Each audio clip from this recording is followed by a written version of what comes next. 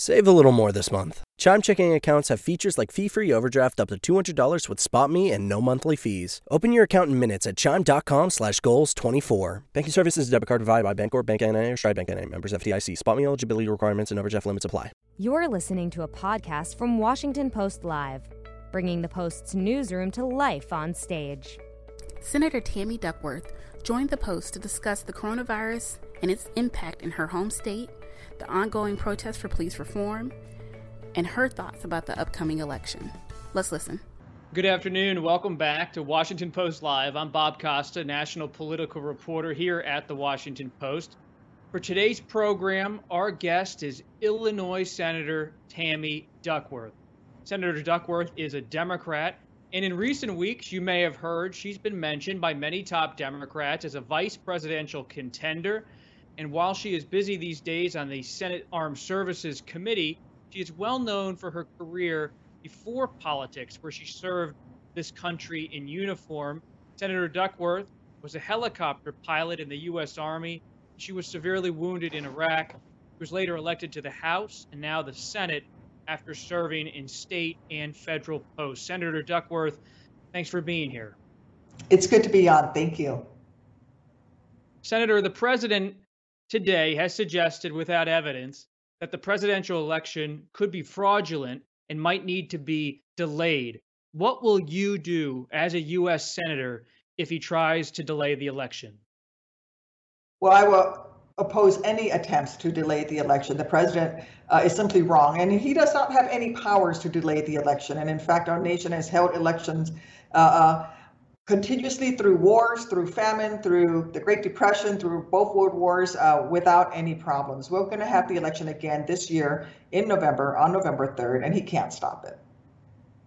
Are you talking to Senate Democratic colleagues about how to handle this?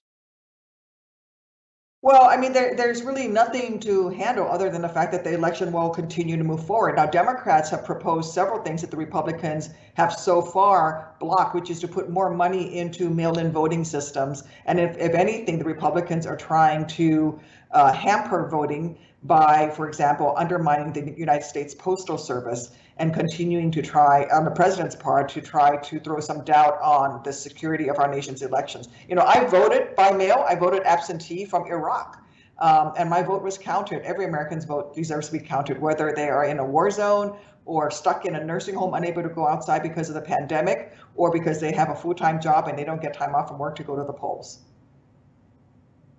Leader McConnell, the majority leader, came out and said the election date is set in stone. He said that to a Kentucky reporter. But Senator Duckworth, is that enough from Leader McConnell? It's not enough. I would like to see money in the COVID rescue package, this next package that we are negotiating right now, to help get us ready for the vote. By putting more money into the Postal Service to make sure, and then also more money to the state so that they can make sure that our voting locations are safe and secure so that people can go vote safely during this pandemic, and that there's enough PPE, for example, there's enough protective screens, all of those things. And that will require additional dollars. And I would hope that that money would be kept in the next package. Do you have any concerns about a peaceful transition of power in January 2021? Well, of course, President Trump has never acted according to normal norms of behavior. So I would expect that he will put up a fight. But really, let me just tell you that I have every confidence in American democracy and that we will be able to move on. And if we need to help President Trump out of office, then we can once he loses the election. When you say put up a fight, what do you mean? You know, he spreads lies and rumors. I mean, this president, at the last count, how many lies has he told while he's been in office? Upwards of 30,000, 40,000. He continues to spread rumors and puts out tweets that say things like, that puts doubt on our election system, all of those things. So it doesn't really matter what President Trump tries to do. We will have our election and we will have a peaceful transfer of power. We are the greatest democracy on the earth, and I've fought and protected our democracy, and I will make sure that that peaceful transition does happen.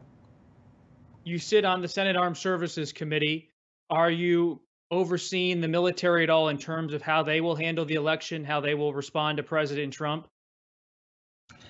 Well, we've not had any hearings on that particular matter in the Armed Services Committee. I've had conversations with military leaders, and I ask every single one of them when they come up for confirmation, for example, whether they are willing to stand up to the president if he were to issue an order that was not lawful. And every single one of them have reassured us that they would stand up to the president and would not carry out any unlawful orders that he might give, to include trying to remain in power after he loses the election. The reason I ask some of these questions is this is a moment in America where the police across the country has been militarized in many cities. There's urban unrest. Federal agents are being sent into different cities like Portland, Oregon. And you're on the Armed Services Committee. You're a leader in the U.S. Senate. What should the next step be for the military in terms of responding to these issues in American cities? Well, you're seeing the military be politicized by this president. At least he's attempting to politicize them, and as we saw with his use of the National Guard to suppress peaceful protesters in Lafayette Square. Now, when we caught them out on it, General Milley personally called me to apologize for being seen in that very political photo op with the president while wearing his camouflage uniform, and has reassured me that he will stand up to oppose the politicization of the military. The incoming commander of the National Guard has also made the same reassurances. We must, as a nation, stand up to this president's attempts to turn the military into a political apparatus for his own personal ambitions. You know, I didn't serve 23 years in the Army, oftentimes serving against what I thought was the right thing to do, because I truly believe in our Constitution. I truly believe that the military must remain independent and impartial. That is why it's the greatest military in the world. It's also why we are a true democracy. And so, I have every trust that our military will stand up to any unlawful orders that this president does issue. And then it's also why we Democrats are pushing very hard to find out what is happening with the other federal forces that this president is sending into places like Portland, again, to suppress people who are peacefully expressing their First Amendment rights. That's an important point. It's hard sometimes for us reporters to figure out who are these agents, where are they coming from? Do you feel like Congress has sufficient or insufficient visibility into how the federal government and the Trump administration are using all of these different officials to coordinate different responses in cities? I don't think we have as good a visual as to what is happening. And in fact, the one section within the Department of Homeland Security, that particular group of armed federal, I don't know what you want to call them, agents, troops. I mean, they dressed like troops. They were in, pseudo camouflage gear and were pulling peaceful protesters off the streets in unmarked vans. That particular section within the DHS, I understand, is kind of a black box. We don't know how they're spending their money, what exactly they're doing. But we can hold those investigations. And if the Republican majority in the Senate won't hold those investigations, then we certainly will do it once Democrats are able to take over. Well, let's go back to that point, though, because it's an important distinction in words. When you say they could be troops, they're also called agents. Agents would not be militarized troops. Do you see them as actually being military personnel, federal troops, in essence? What do you mean by saying they're almost troops?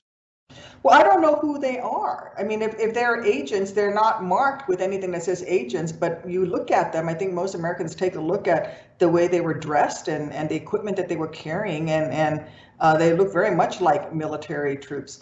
But we're being told they're federal agents, but they never showed any insignia on their uniforms or any identification to the folks that they were pulling off the streets as to who they were. So I have some real concerns about this president continuing to politicize federal forces, whether they're law enforcement or other agents within the various federal agencies. I mean, at Lafayette Square, for example, I heard there were TSA agents there. What is the TSA doing on the streets in Washington, D.C. against peaceful demonstrators? This is all stuff that we need to be taking a much closer look at. I've called for hearings on this. And again, if the Republican majority won't do it, then we're going to do it once, hopefully we can get control of the gavel, and then we will have hearings and we're going to find out what exactly is happening. How will Democrats like yourself handle it if urban areas have National Guard troops or federal agents in them in or around Election Day, and there are concerns about voter suppression? Well, we can cut off the funding. And I will tell you that the National Guard cannot be used for suppressing people who are exercising their constitutional rights. And I will tell you that the National Guard, of course, does have to answer to their governors as well. And so the biggest power that the Congress has is the power of the purse strings. But again, we have had these conversations. I've had these conversations with the incoming director of the National Guard, with the various military leaders saying, if you are issued an unlawful order, will you carry them out? And they have all said, no, they will not. And I have every trust in the professionalism of our military men and women and our National Guard men and women within the military to do what is right, to act according to their oath of office. Senator, there's been a widely covered back and forth between you and Tucker Carlson, the Fox News host, about your comment regarding whether George Washington's statue should have a reconsideration. Do you stand by that thought of having a national dialogue about George Washington? I spent 23 years in the Army defending people's rights to express their opinions. So I will always stand up for people's rights to express their opinions and to discuss, issues within our country. It's what makes our democracy so strong. So listen, I don't want to put down George Washington's statue. I wear the Purple Heart that he established on my chest. I don't want that ripped from my chest either. But I will always stand up for people's rights to have dialogue, to discuss, and what we are missing here is this is a real cynical attempt by President Trump and his allies to divert the Americans' attention from the real problems that we have in this country, which is 150,000 dead Americans from a global pandemic that they failed to respond to, are continuing to mishandle. They're trying to divert Americans' attentions from the fact that Black Americans are being killed by police officers without any consequences. And they're trying to distract Americans away from the fact that we have hundreds of thousands of children who can't get back to school, who are hungry because they don't have access to sufficient nutrition. There are so many ways that this president has failed this country, and he's trying to distract us from the real issues at hand, and we just can't fall for that. When he talks about the suburbs, do you hear him talking about a housing development outside of a city, or do you hear him talking about white voters and Black voters? Well, of course, he's talking about Black voters and white voters, and he's continuing to try to politicize and divide this country, and we can't let him do it. I mean, he's gone beyond dog whistles. He's targeted Asian Americans in particular when it comes to speaking about the global pandemic, COVID-19. He continues to spout very racist sentiments. At the very least, he's repeating racist talking points. White supremacist talking points, and it's simply not acceptable in the President of the United States. Does it pain you personally when he says offensive words about Asian Americans or uses phrases referencing nations in Asia with regard to the coronavirus? Well, let me first say that the majority of the cases of coronavirus that came to this country came from Italy. But the tendency to treat Asian Americans as as a minority that isn't truly American is something that predates President Trump, but he's just exploited it for his own personal political gain, just as he has all of the other racial divides in this country. The President of the United States should be someone who tries to unite us, not one who tries to stoke division and cut wounds into our national psyche. And so, he can act any way he wants.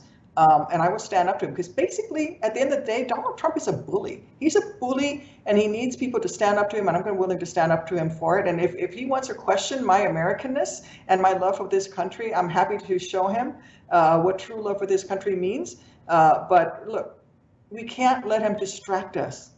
We can't let him distract us from the fact that we still have people who are going to work, who don't have enough protective equipment to do their jobs, whose families are falling ill from COVID-19. We still have families who want their kids to go back to school come fall, but they can't because the schools don't have enough equipment to keep their kids safe. We have people who are now going to lose their unemployment insurance, who are now going to be kicked out of their rental apartments and their houses because they can't pay the mortgage. This country is in crisis on so many fronts, and this president is not doing his job, and he's spending his time trying to divide us. And that's really shameful. To that point about the pandemic, Senator, if a school principal in Chicago called you up and said, Senator, I really need your personal opinion here. What's your guidance? Should schools open or not? What would you say? I would say that schools need the equipment and the guidelines for how to open safely before we bring kids back into the schools. The Trump administration has failed at that. Betsy DeVos basically told our school districts, you're on your own. I am not going to provide you with any guidelines on how you can do this in a safe manner so that you can bring kids back to school. Hey, listen, no one wants kids to go back to school more than me. You know, I've been trying to homeschool my daughter myself, and frankly, I'm not equipped or trained to it. Our teachers do an amazing job every single day teaching our kids, and I want my daughter to benefit from that. But I also don't want her to go to school and catch this pandemic and herself fall sick, or to bring this pandemic home to her baby sister or my mom, who's 79 years old.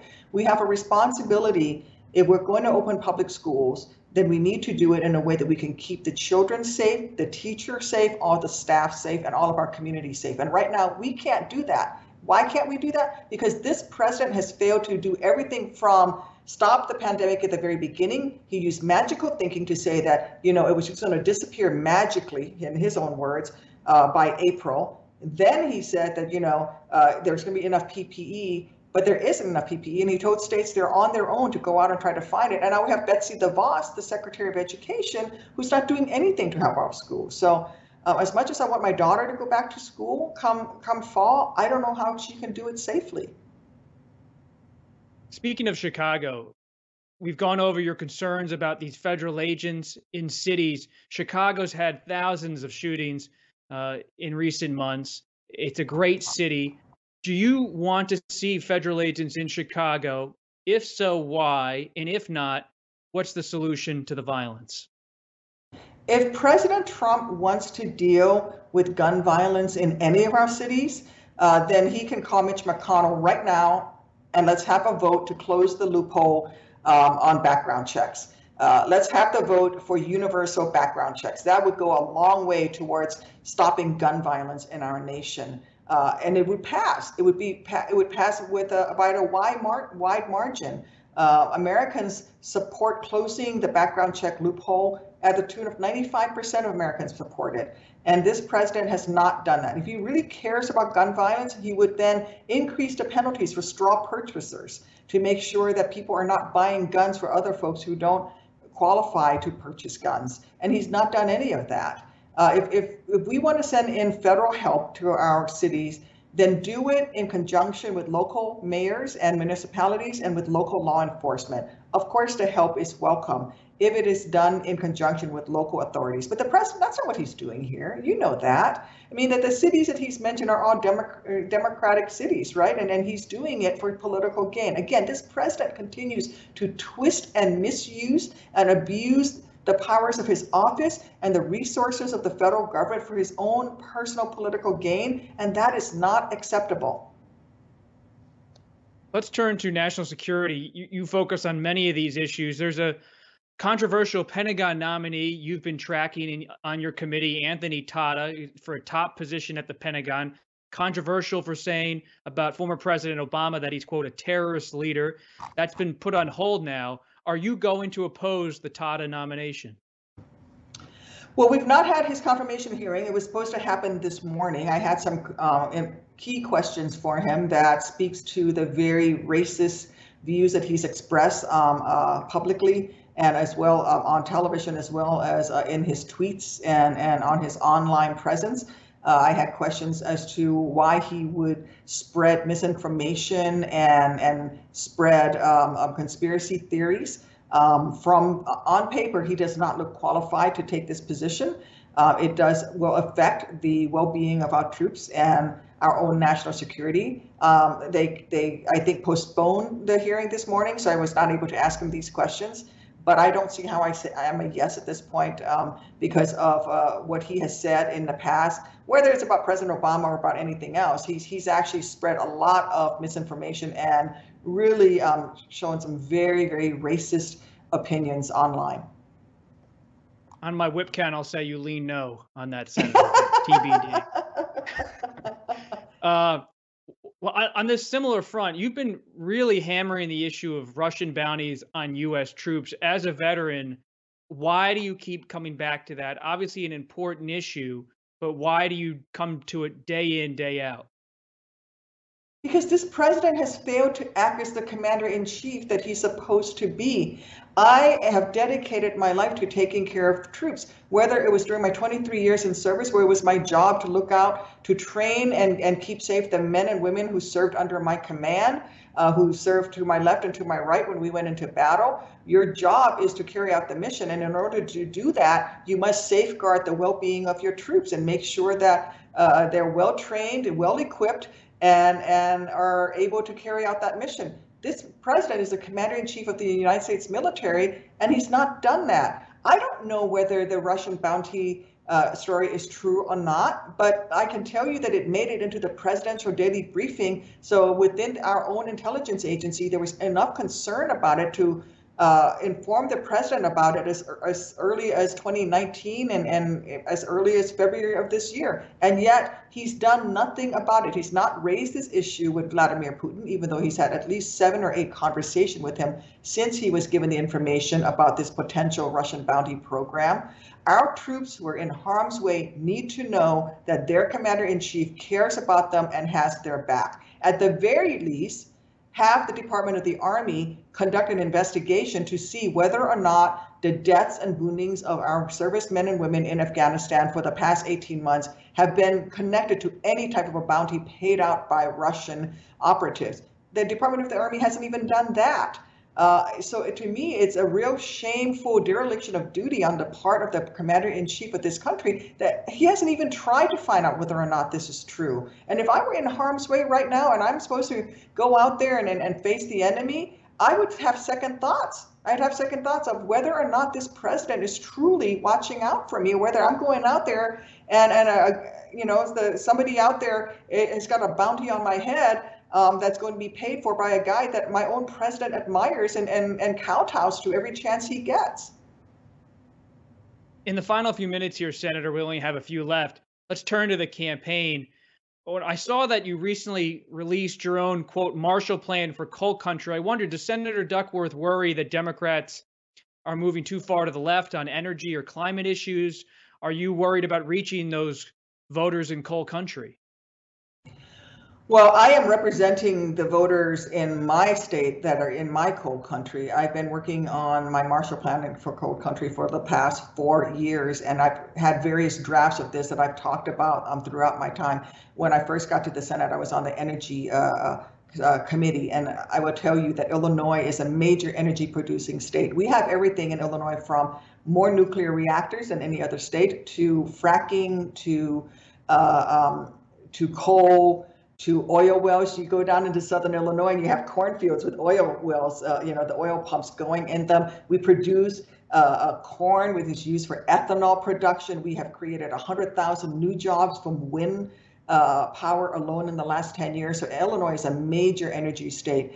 The thing about coal country is that when I talk to my coal miners in southern Illinois and I go there and I speak with them, they feel that we have not honored them for their sacrifices that they made to bring that coal, to provide the power to this country when we were growing and industrializing, that we grew our nation on the backs of these coal miners and on the energy provided by coal. And yet we've left these parts of our country behind. And so my Marshall Plan for coal country recognizes that the issue of coal is not just taking care of our coal miners by making sure that we take care of them with health care to address Black lung disease, that we don't just provide for their pensions that they rightfully earn, but that we also take advantage of the technological know-how and the expertise that they have working in the energy sector by promoting the development of new technologies, but locating those within coal country. We have really highly skilled technical people in coal country who could actually work on the next type of energy. And so my Marshall Plan really comes out of my work with my own constituents in Illinois, that a carbon neutral future for this country must be energy neutral. As long as we get to carbon neutral, how we get there should not be prejudiced by any one type of energy over the other. As long as we can keep the environment safe and we can get to carbon neutral. Senator, we have about 2 minutes, so quick questions, quick answers here. Have you spoken in recent days with Vice President Biden in any capacity? I speak to him. I'm on events with him probably once or twice a week, but I couldn't tell you right now off the top of my head when I last spoke with him. You spoke to him. You speak to him about once or twice a week? Yeah, well, I mean, we've done events. We've done events together. So, I probably did something privately. last Have week you spoken to him privately at all in recent days? I'm not going to tell you whether I've had private conversations with the vice president. I'm not at liberty to say. And you're not at liberty to say whether you've been interviewed or not formally? Listen, here's all you need to know about the vice president process. I am on Team Biden. I'm on Team Biden. I'm on Team Biden. I have been interviewed, yes. I'm on Team Biden, and it really doesn't matter what position I play as long as we get Joe Biden elected, because he's going to bring the grit, the tenacity, and the empathy that we need in the White House that's missing right now. I know you can't reveal much, but was the experience of the interview positive or negative? Oh, it's positive. I've always loved interacting with Vice President Biden. He's a military family member, and he and Dr. Biden have been wonderful for our military men and women throughout their careers. And just final question, does anything about being vice president give you pause, or are you fully open to the idea at this point? I'm fully open to however I can best serve my country. Some girls fall for the drummer in the band. I fall for your country needs you to do this line. I'm a rock music fan, so I like that line. That's a good one. Senator Duckworth, it's 3:29, so we have to let you go. I appreciate you taking half an hour on a Thursday afternoon. Thank you very much. My pleasure. Be well. Thanks for listening. To hear more interviews from this series and other Washington Post Live programs, visit us at WashingtonPostLive.com. With Chime Secure Credit Card, you can start improving your credit scores with everyday purchases and regular on-time payments. Get started at Chime.com/build. The Chime Credit Builder Visa Credit Card is issued by Bancorp Bank N.A. or Stride Bank N.A. Members FDIC. Results may vary. See Chime.com for details. Terms and conditions apply. Go to Chime.com/disclosures for details.